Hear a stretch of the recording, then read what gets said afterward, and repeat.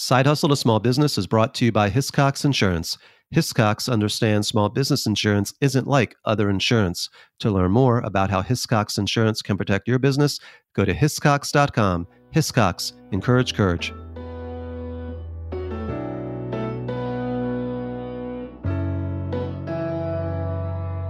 In our minds, we had an idea of what we wanted our magazine to look like. And I'll be honest with you, our first few publications didn't really match the talent we kind of had in our heads.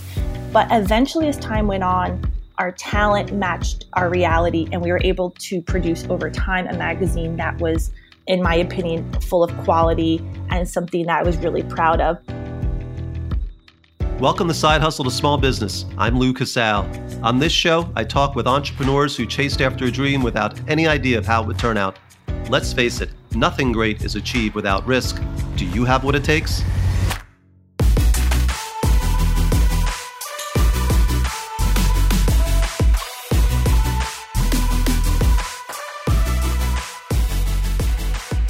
For some people, starting a business wasn't part of the plan when they joined the workforce.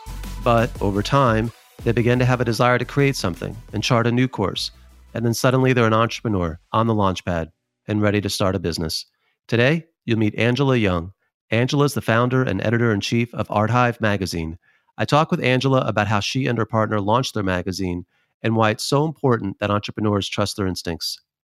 Angela, welcome to Side Hustle to Small Business. Thank you so much. Well, it's great to have you on the show, and I think a good place to start is right in the Sunshine State.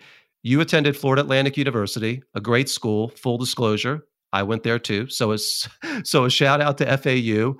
What were your career plans at that time? Well, first I have to say go Owls in response to FAU, and I was pursuing a path. I got a degree in psychology. I wanted to be entertained, so I thought that would be the most interesting bachelor's degree program to follow.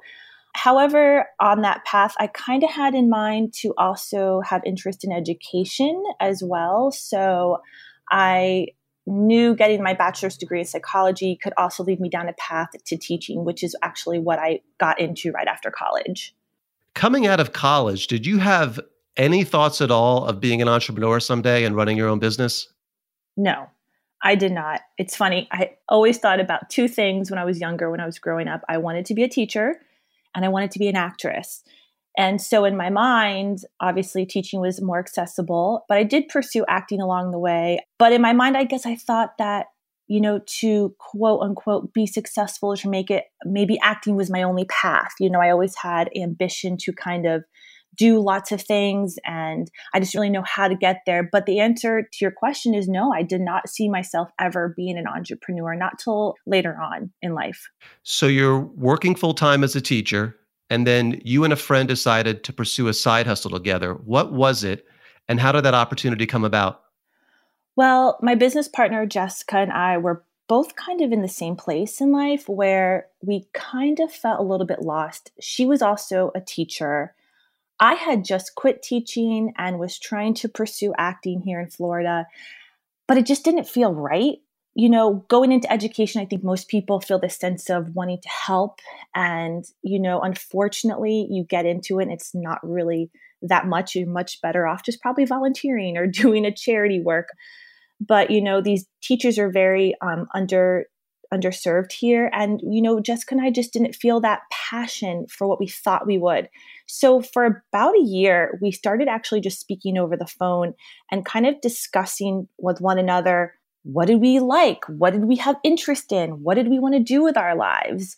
And it was kind of in that year of just discussing this kind of back and forth, we realized we both had kind of this entrepreneurial spirit. She previously had done different businesses. She had done about 2 or 3 before doing the magazine. And I just thought, this sounds interesting. This sounds exciting, something I can put my mind and my energy to. And so after a year of crafting that idea, we formatted the idea of starting a publication. And Jessica has a background in animation, graphic design, and has previous experience in publishing. Though I had no experience in marketing and advertising and business, I just kind of knew it felt right. And we kind of just let that be our guide for the very first year. Today, it seems like the popular thing to do is to pursue a digital or online venture, but you set out to produce a magazine and you didn't have any publishing experience. What was the early feedback from friends and family on the new venture?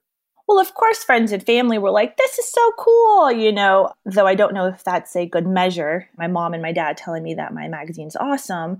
However, in our minds, we had an idea of what we wanted our magazine to look like. And I'll be honest with you, our first few publications didn't really match the talent we kind of had in our heads. But eventually, as time went on, our talent matched our reality, and we were able to produce over time a magazine that was, in my opinion, full of quality and something that I was really proud of. But, the first few issues, we kind of just tried. We learned as much as we could along the way. I took to the library. I took to reading books about marketing, about business. And that was really my first experience in just figuring it out. There's actually no 101 book on how to make a magazine. So we didn't really have a guidebook on which to follow. We just kind of did as much as we knew. And that was kind of good enough for the first year, if that makes sense. It does. And, you hear entrepreneurs talk about the need to follow your gut and trust your instincts. And as I hear you tell your story, I'm just curious, how did you know there was an audience out there who'd be willing to buy the magazine? That's a good question. You know what? I don't think I asked myself that question, and whether that's right or wrong.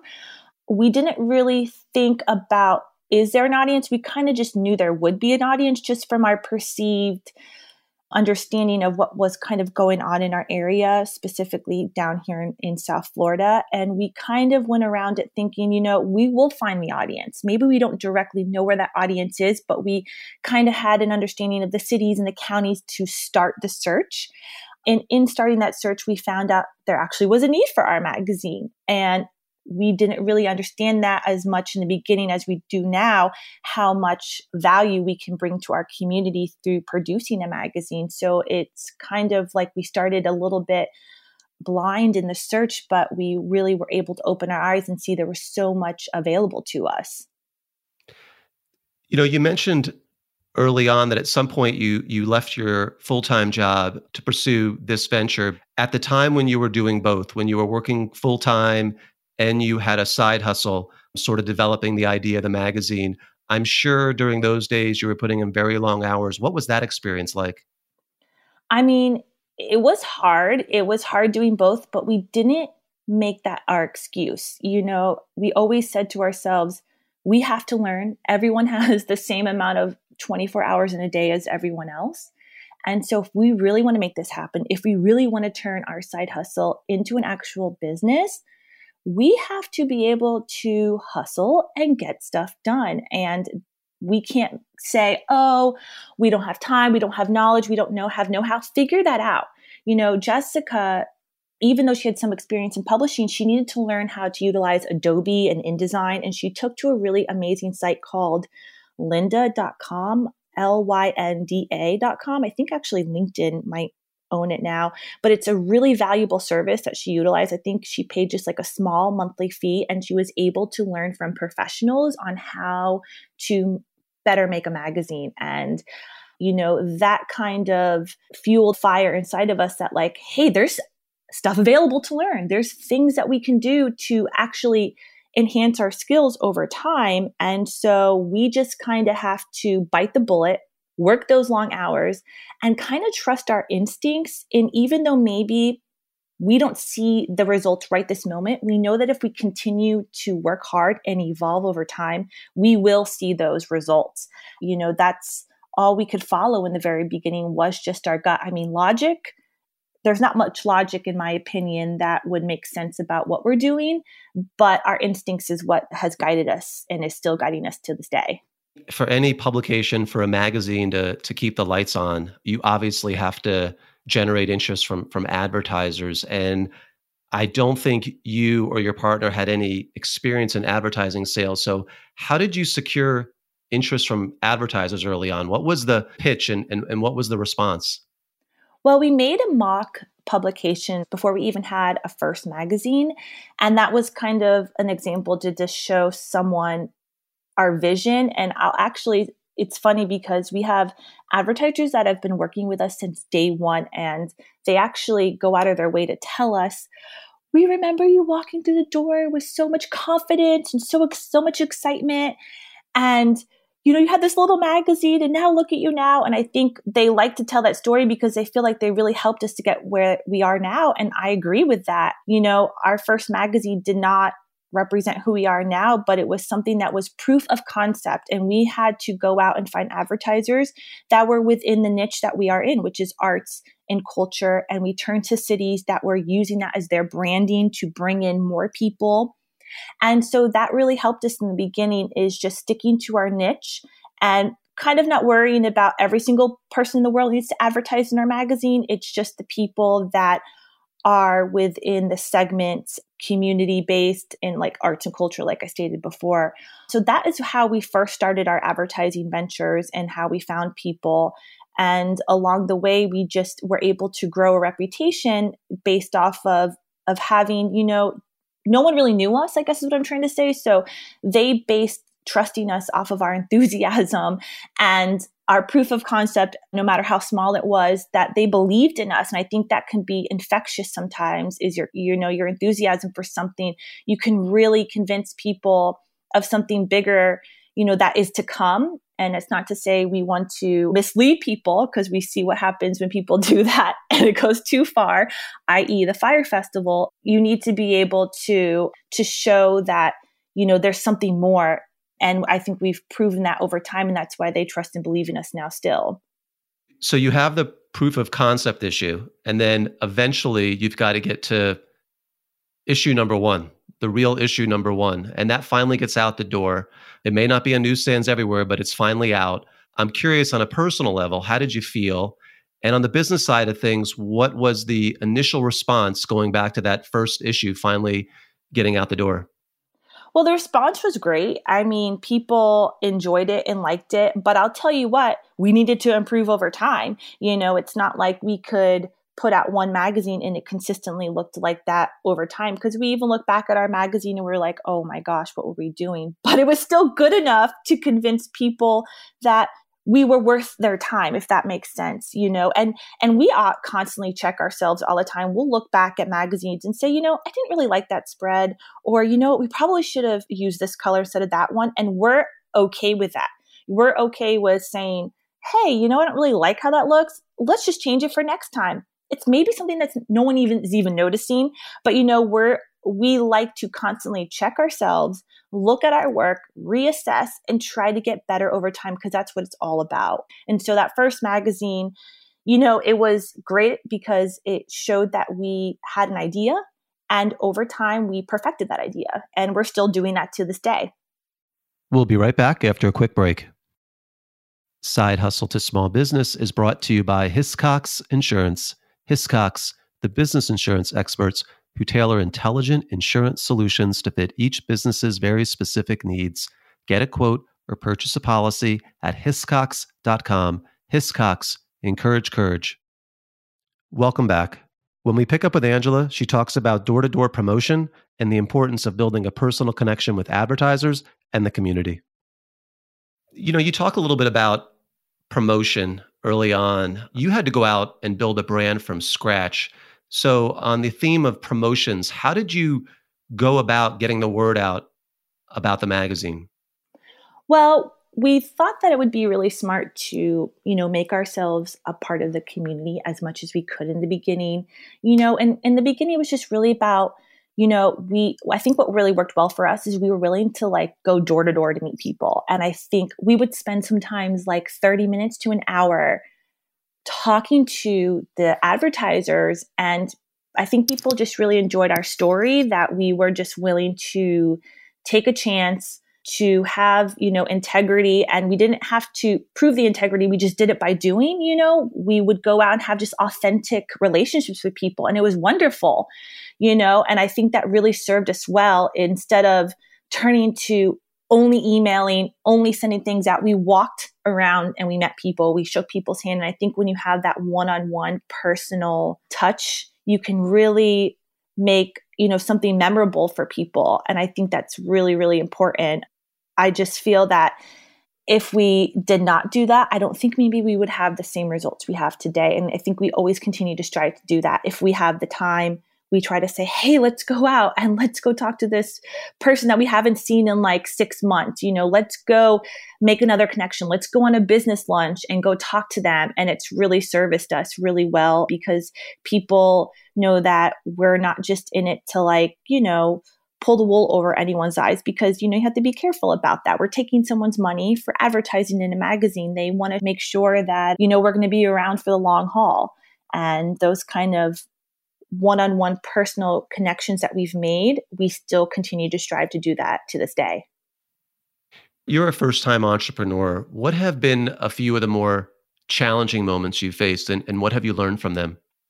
The most challenging is the patience aspect. I think that there's times of growth and there's times of waiting, and we all want the time of growth because we live in a social media age where it's like, I want to show on social media that I'm doing well. And, I sometimes see people like trying to find anything to showcase that they're doing well on that. And I understand that we all have to do that. But, there's times where you just have to wait.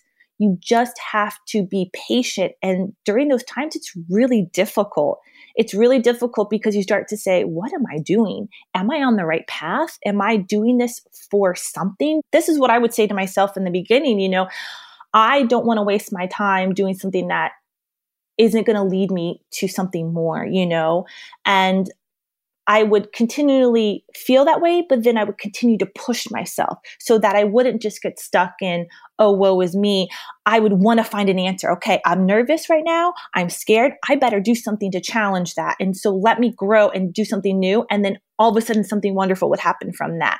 So just that patience in the beginning is really difficult. And even sometimes the patience is difficult now, but I've learned so much that in that patience and waiting, you grow, you develop, and you learn. And in my opinion, a mistake is worth learning from. Anything that you could see negative from a business is actually there to make you stronger, because if it didn't happen to you, how do you know? How do you become wiser? You have to go through those battles to understand how to develop later on. And you can't take on a larger company if you aren't willing to take on those small challenges in the beginning. And then when you get the rewards, they're that much better in the end. On the theme of patience, some entrepreneurs quit their day job and they rush right into running their own business full time. What's your view on timing when it comes to taking a side hustle full time? My personal opinion is to keep a side job until you can determine that that small business is something that can actually bring you income. There's nothing worse than not being able to pay your bills and trying to put on the facade of a growing company. In my opinion, that's just ridiculous. I've interviewed so many celebrities, and they have constantly told me that they have done other things to continue on the quest of, of quote unquote making it. I don't know if you're familiar with the actress Wendy McClendon-Covey she's on that show ABC, The Goldbergs right now. And when we interviewed her a couple years back, I always remember something that made me feel so good is she said that what helped her, she had a part-time job. And her part-time job was she edited like a social work journal for several years. And she said it was nice because she never felt desperate because she had something to pay her bills. So she kept this. So as she went on auditions and didn't get them, she wasn't, horribly upset because she didn't get the audition. She had money coming in and she could choose the ones that mattered. And, I agree with her. I think it's smart to have a job on the side that you can fall back on while pursuing a creative or an entrepreneurial endeavor. You need that. And unless you are just independently wealthy or you have someone that can pay for you, you need to make smart decisions for your future. You can't make decisions like, I have to make this sale because I need to keep the light on my house. That's just going to make you fall backwards. And you need to be able to have a clear mind when you make decisions, not decisions based off of desperation. You started your business with a partner. What about the idea of going into business with a partner? What are your thoughts on, on the best way to approach that type of opportunity? For us, it's been fantastic. We really help one another, but we also share the same vision. And I would say that if you're going to find a partner to work with, they need to share your vision on how to build a business. And you can't force that upon someone. It's something that's natural. You can't convince a friend, hey, do you want to go into business with me? Because their opinion of business is probably completely different than your opinion on how to run a business. And that's based on time, money, investment, and everything. And for us, it's been wonderful because when one person starts to feel like, what am I doing? The other person can rally behind, the other person. And you also can build each other's strengths up. Jessica's skill sets are different than my skill sets. So we actually really complement one another very well. And that has been a wonderful experience for each other in growing our business. And if somebody was to find a partner, and if let's say maybe you can't find a business partner, maybe that's not appropriate, find a mentor or somebody that can help you grow, that understands the challenges, and somebody that you can look up to maybe help you. It's never a bad thing to ask for advice from somebody that you admire, because I think people like the thought that you're willing to learn and you're willing to grow. And I think that would be really, really helpful for people as they continue on their quest for growing a business from, a side hustle to an actual company. On the theme of growth, all businesses evolve over time. ArtHive Magazine has served as a platform for additional ventures. Can you talk a little bit more about how your business has grown over the years? Sure. Well, we started out just as a publication, but we always knew in the beginning, and I don't know if we really had the answer, but we knew we always would have to diversify. Our vision wasn't just to start a magazine and that was the end all be all. So as time went on, we eventually launched a podcast. We launched a podcast last year called Hello Creatives, which you can find on any podcast platform. And Jessica and I host that, and we're able to kind of discuss things that we can't maybe put into the magazine. And we just like to be honest on there and just talk about the struggles of creative entrepreneurs and different things that we've learned along the way. So that's been a wonderful platform because it also is something that's a complement to our magazine. We've also been very fortunate to work with really great partners and have really great partnerships. We've been working with Capital One. They've launched a slew of cafes in a lot of metropolitan areas. And we've been hosting networking events at their cafes in collaboration with them. And it's been really great to meet other like-minded people that share the same vision and passion as you. Maybe they're in different fields, but your common core is that, you want to find out what are the strategies to making it and to being successful. And so those community events are really great to just meet other people. And, we put a face behind the magazine, which is nice. And then also, in addition to that, we're launching 2020, we'll be launching an immersive art experience in the city of West Palm Beach that we're working on now. That's something that's going to, about a year into production. But I think it's really important, especially for us, to continue to evolve and adapt. We have to be, and it's just the way it is nowadays. You have to be more than just one thing, it's just not enough. But we also love that. We love to take calculated risks, that is, and to challenge ourselves. And when we start to feel like a little bit too comfortable, like, okay, we kind of start to rev up our engines and go, what are we going to do now? What's something fresh? What's something that we can challenge ourselves? And through that challenge, we are able to make something better than we had ever imagined. So we really strive on being a diversified platform. Though our magazine is in Florida, we are covering topics that are relatable to people on a national or international audience because of the celebrities that we interview and the kind of topics that we're putting in, education and business and tech. So we really want to make something that's well-rounded between the magazine, the podcast, our community events, and eventually the event will launch next year. You've obviously grown and evolved as an entrepreneur. Your business has grown and evolved. Looking back, is there something you wish you would have known about being an entrepreneur before you actually became one? You know what? For me personally, in our business, I would have to say no. And the reason for that is I really feel like if I had gone to somebody and said, do you think making a magazine is a good idea? They would have written a list of 50 reasons why not to make a magazine. And I think that would have really hindered us in the beginning. And we kind of went into things a little bit naive, but over time we learned what was the appropriate thing to do to actually make this into a substantial business. And personally for us, I think it would have hindered us. We really needed to go into this for our situation with a sense of we can do this, we can conquer the world. And though maybe our original ideas and thoughts have shifted over time, we were able to kind of go into it with a fresh mentality and just make it our own. And maybe not every business that's appropriate for. Maybe for some businesses, you do need to, have more insight. But for us, because we were willing to kind of work really hard for that, I think that would have probably not been a positive thing for someone to have told us not to make a magazine. It probably would have been where we are now. We wouldn't be talking. Exactly. This is a challenging question, but I have to ask it. You've published a number of stories in the magazine over the years. Do you have a favorite and why? I don't know if I have an exact favorite. We've been very fortunate. I'm very lucky to be able to do all the interviews with the celebrities myself, and not just celebrities, influential people, and for us, we always like to ask people things that we want to know. Though I don't want to say that just because you're at the top, that's the only level of success. It's not. For me, success is being able to do what you love. So I always like to find stories that really resonate to me. And, it's the common thread that a lot of people tell you. They all say it in different ways.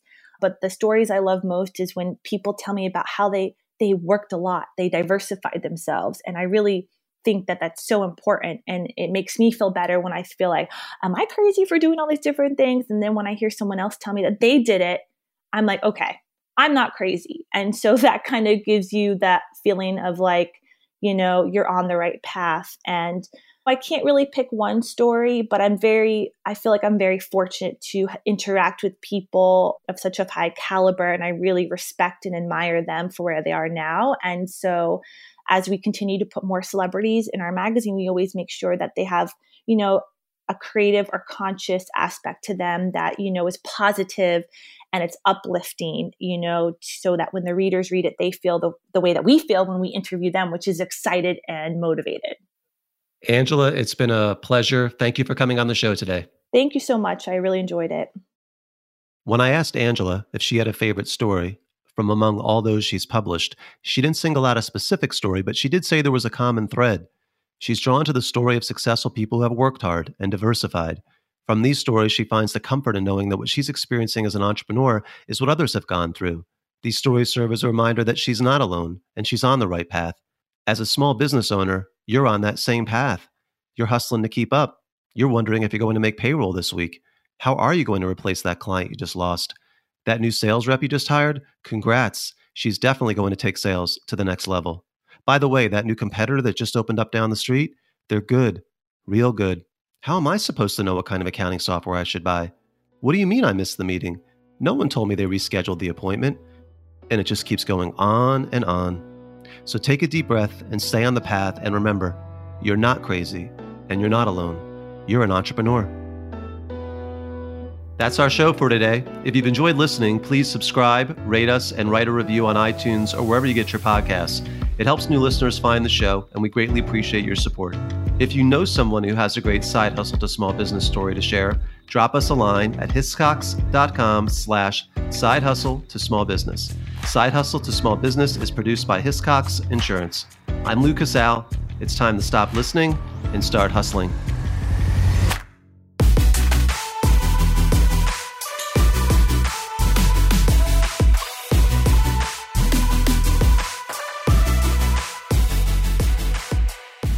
This podcast is provided as general information only and is not intended to be business, insurance, or legal advice for any particular person or entity.